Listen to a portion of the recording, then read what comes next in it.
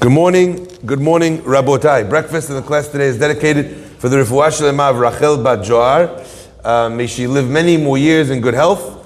Sponsored by Wendy Benishu, and as well for the Refuah Shlema of Meir Ben Adelia and Chana Bat Rachel, sponsored anonymously. Rabotai, I want to read you something that I thought was very, very beautiful.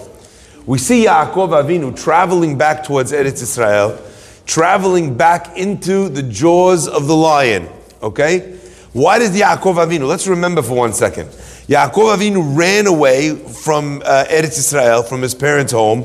What was the reason? How come he left? You know, it was all because of the fact that Esav was so upset that he knew that Rivka overheard Esav saying, you know, Yikrivu yimei Evel Avi, may the days of my father's mourning, his passing, come to pass, and I'm going to kill my brother. So Rivka tries to save him, and she sends him away. So why in the world is he now coming back, Yaakov Avinu, to Eretz Israel? So it seems as if God is saying to him, Baruch atah Adonai Eloheinu melech haolam she'hakol nהיה baro. Amen. God says to him, don't worry, go return back to Eretz Israel, I'm going to protect you. So one answer is that Yaakov Avinu, he had the haftacha, the pledge of God that he would be okay. But he comes towards Eretz Israel, and he starts preparing for Esav as if he's in exactly the same state as he was before. How many years had passed already since Esav had been, his feelings had been hurt? 20. How many years? 20. More. 20 years he's by Lavan. 14 years Yaakov Avinu was in Yeshivat Shem Va'ever. Okay?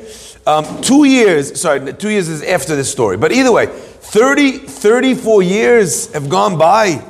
Yaakov Avinu is still sending presents. He's bowing down. He's preparing for Milchama. Why did Yaakov Avinu assume that was the case?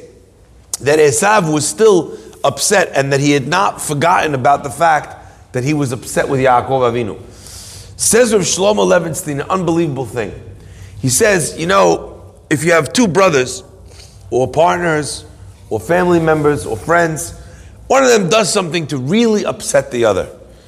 Maybe you feel maybe even stabbed in the back. So you want to know if the person still is upset at you. So there's ways of being able to tell. You know, you see his body language, you know, you find out. But there's one way for sure you know that you'll be able to understand whether or not the guy hates you. And that is, if the guy has named his kids, he's named certain things after the fact that you messed him over. Like we know by Benjamin, when Yosef was sold, Benjamin named each of his 10 children after the fact that Yosef was gone. Mupim, Chupim, right? Rashi says each one of them was named. Now I'm going to have my son take him to the chuppah, and my brother's not going to be there. Mupim, each one, he interprets the words to mean the fact that Benjamin named his children after Yosef. Now, Rabotai, let me ask you a question. Which way do you think it went? Was it that Benjamin never forgot because he had named his children that?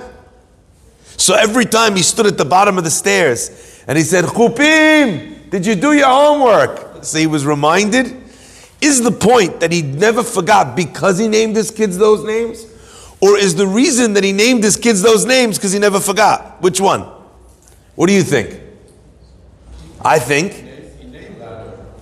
both. I think both. I think probably the fact that he's still naming it is indicative of the fact that it's still fresh. But I definitely think the fact that you named your kids after it is going to help keep it fresh because every time you mention it, I think also that's part of the reason why the custom is to name your firstborn son, to name your children after your parents. That way, when a child is growing up and raising his own family and taking care of his own things, he calls up the stairs, he says, Jack, what does he remember?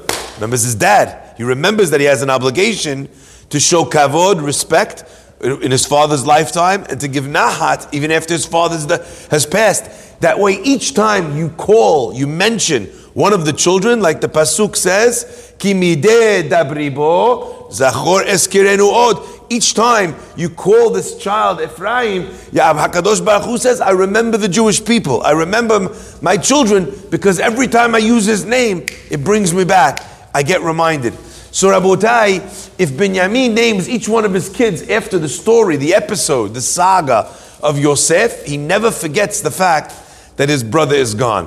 Rabotai, Yaakov also understood from a similar instance that Esav had not gotten over the fact that he felt that Yaakov had tricked him, that Yaakov had messed him over. How did he know that? Let's look at the pasuk now. Vayishlach Yaakov malachim, and Yaakov sends angels, messengers, lifanav, ahead of him, el Esav achiv, to Esav his brother. Where does he send them? Arsa Seir, to the land of Seir. That's the land where Esav lives. Sedeh Edom, the fields of Edom. Rav Shlomo Levenstein points out that what he noticed was what Esav had called his territories. He called it Arsa Seir, a land of Seir is a goat. What did Yaakov do in order to trick his father that his arms were hairy? He brought the Seir, okay? The fact that it was comparable to the Se'ar, to the hair of Esav. So he called his land Arsa Seir. Sedeh, the field of Edom. When did Yaakov get the Bechorah from him legally? When he sold him the Bechorah for the lentil soup that was red. When he saw that he was naming his countries, naming his city after the story, he understood that he wasn't yet done with this. You know, if he named his sixth child Ponzi scheme, he probably didn't forgive you yet, okay? Because he's bringing it up all the time. Rabotai, we said that there's two reasons why when someone is upset at somebody, right? If they name a child after it, they name a story after it, right? They coin a term after it. Oh, okay, you're pulling another Long Branch move now. Oh, you're doing the same thing. They've even termed or coined the term for what you've done to them. Rabotai, we said that it goes two ways. One way is that he names his kid or his place after the item, but the other way, Rabotai, is the exact opposite, right? The other way is exact opposite. It's that you name something in order not to forget. There's a kibbutz in Eretz Israel. In 1948, just 3 short years after the Holocaust, many of the survivors from the countries that Hitler had destroyed, had killed the Jewish population, they went up to Eretz Israel, and the fighters in 48, many of them were the people that were Nitzolei HaShoah, the people that were saved from the Holocaust. And in fact, they even had a kibbutz, that the name of the kibbutz is Kibbutz Lochamei HaGetaot. Now, why did they call the kibbutz that? The kibbutz of the fighters of the ghetto. Why did they do that? Because these people, they knew they were in a new country. They were in a new situation. And they were liable to move on from their old country, from their families, from this great injustice that had been done. And they wanted to remember forever that they were kibbutz, a gathering of Lochamei HaGetaot, the fighters of the ghetto. Rabotai, sometimes memories are worth preserving, are worth holding on to, and sometimes memories are worth letting go. Esav here has a fight that is now 34 years in the making. Something that happened such a long time ago. And yet, he is not willing to let it go. He's driven. He still remembers, Rabotai, Sedeh Edom. He remembers something that happened when he was 15 years old. I mean, they've moved on. They're each huge people in their own right. Esav is a general leading an army. He's very powerful. He's very wealthy. He's still talking about, you remember that time? He's naming the country names to remind, so he never forgets. Rabotai, there are things that we never forget. Some things are so imprinted upon our memories that we never forget because we have no choice. Someone says something to you, it's so harsh, he humiliates you so badly.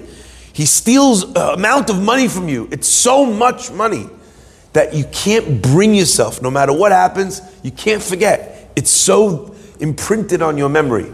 But Rabotai, not every memory is like that. And not every fight has to be that way. And sometimes we're not noticing that we're doing it, but we're naming children and we're naming places and we're instituting, hear these words, sometimes we institute mechanisms in order not to forgive and in order not to forget.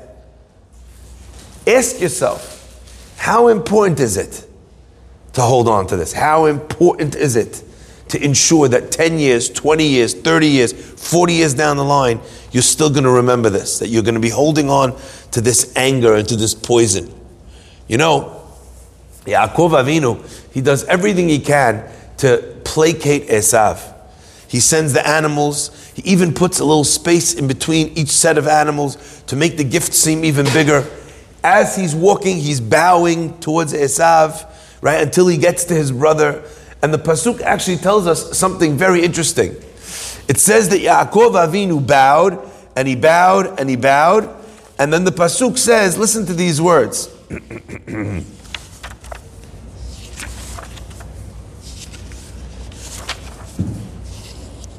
Vayishtachu aretz, and he bows 7 times, sheva pe'amim, ad gishto, until he reached Esav Achim, until he reached his brother. The pasuk is telling us that sometimes when a person gets very angry, they've buried this anger or this upset so deep that an apology doesn't work. Each time Yaakov bowed, he bowed again, he called him my master. What he did was he took off one of the layers. And then a second layer, and then a second layer. Ad gishto, he bowed until he reached his brother. In our eyes, sometimes the mistakes that we make are not so big. And we expect the person to just let it go. And we tell them, come on, why are you holding on to this? Why are you naming your children names after this item? Just let go. Why are you still so upset? But what we don't realize is that at this stage, they took that seed, they buried it in the ground. Trying to ask forgiveness without getting to the core of the matter is like trying to kill the tree by pulling off leaves. I'm so sorry, I apologize, I this, I that. If the person has buried that anger deep inside of them, then the only way to get to it is by uncovering layer by layer by layer until you've reached Achiv, you've reached your brother. At that stage, now we're ready for a conversation. I'll just give you an example.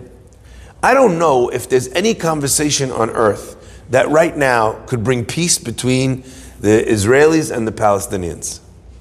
There's too much water under the bridge. There's been too many terror attacks. There's been too many rockets to say sorry. And on their side, in their understanding of the situation, remember, they're being trained, they're being, their history books are being changed to illustrate that what they're doing is some sort of freedom fight, and that they are, heroes instead of terrorists. You know how much you have to undo before you can even have that conversation? I don't know that will ever be solved until the coming of Mashiach. Maybe we should try, do our best to make shalom. Maybe now there's more pressure because other Arab nations are normalizing relationships with Israel. Maybe now they feel that their support system around the world is weakened. Maybe there's an opportunity to try, but nothing gets solved by one conversation. So many times a person experiences, they feel like, I asked for mechilah. Why can't this person just let it go? Why can't we just go back to where we were? You insult your wife, you come back, I'm sorry. It's not the same. You can't expect that to work. I'll give you an example for this, and this will end. There was once a guy who came and slapped Brisker Rav across the face when he was a young child. The Brisker Rav walks up to this guy right away, and he slaps him once, and he slaps him twice. So I think the story goes that his father asked him, good, you're in the fight, it's not considered revenge on the spot. Revenge is only later. If someone hits you, you're allowed to punch them back, to get them off of you, you're allowed to fight to protect yourself. He says, I get that you hit him once, but why'd you hit him twice? So he says, once I hit him because he hit me, and once I hit him because he started. Now, the child, he was very young, the Brisker Rav, but there's something there. If I hit you, and then you hit me back, are we even? No. I just hit you back, so now we've hit each other the same amount of times. I didn't come to you and hit you. Even if I hit you back to even the score, I didn't want to get hit to then have to make it even. Rabotai, many times when someone says something that's insensitive, and then they come and they expect, what do you mean? I apologized. They're just being pedantic. Look, they just want to fight. It's not true. You need a couple bows. You need a couple adonis. Sir, madam, my master, in order to be able to remove the layers that we place. So on the side of the person who's asking forgiveness, we learn a lesson as to how one approaches asking forgiveness when they've hurt someone. But also we learn how not to be when someone does hurt us. Because effectively erecting these barriers quite often means that years down the line we're still holding on to something that we could have let go of a long time ago. Not everybody is gonna learn this lesson and make all the preparations that you have to make before you say I'm sorry. And therefore you have to ask yourself, is it worth it? Is it worth the agmat nefesh? It's an amazing thing, people holding on to hurt. Why do we do that? It's like we want to remain hurt. Why do we do that? We relive a story in our minds again and again. Why? It's almost as if we feel that if we let it go, then the person gets away with it. If we let it go, then justice was not served. But justice is not being served by you remembering it either. And the person is not learning their lesson because you forgave them. They actually are not thinking about this at all. Rabotai, let's understand that the only person that anger hurts almost always is yourself, and it's a poison that we carry around and it ruins our day. How much better would our day be if we could let things go? And the crazy thing is, Rabotai, is sometimes we can actually outsmart ourselves like this. When someone's hurting you, or when someone says something that's annoying, or when someone says something that's petty, or when someone makes a joke at your expense. You know, you came late to shul, and the guy sitting there 2 rows back says, oh, Hazaku Baruch. You know, it's a good thing you came early for mincha. How could you say that to me? Da, da, da, da. Yeah? Just catch yourself before you plant the seed. Catch yourself. If you take a seed and you plant it in the ground, it has a chance of being a tree. But what happens if someone gives you the seed, and before you plant it, you throw it in the garbage? Nothing will come of it. It won't go any further than that comment. So what do you want? You get a comment, what do you want? How do you want it to go? And as we all well know, that HaKadosh Baruch Hu gives us tremendous reward when someone gets us upset, or when someone says something and we don't answer. If a person keeps their quiet in that moment, a person is shomein chirpatam ve'enan meshivim. They hear their embarrassment. Ve'enan meshivim means, and they do not respond. So we know that person in that moment can ask for any beracha in the world. Shomein chirpatam hane'elavim. Someone is embarrassed. Ve'enam uvim, and they do not respond. I want to say that maybe there's another interpretation to that word. Enan meshivim, everyone translates, you don't answer. But maybe I think there's another interpretation. Shom'in cherpatam ve'enan meshivim, and they don't keep bringing back that cherpatam. They don't keep replaying that comment. They don't tell the next guy, you know what this guy said to me? Meshivim. They bring it back, bring it back, bring it back. they actually just let it die. They let the wind blow it away. May Hashem bless us always to be able, in those moments, to ask for the beracha that we want from HaKadosh Baruch Hu, to let it go, to not plant the seed, and to throw it away, and through that, Be'ezrat Hashem, to live much happier lives, much more content lives, carrying much less poison, developing and holding much better relationships. Baruch Adonai Le'olam. Amen.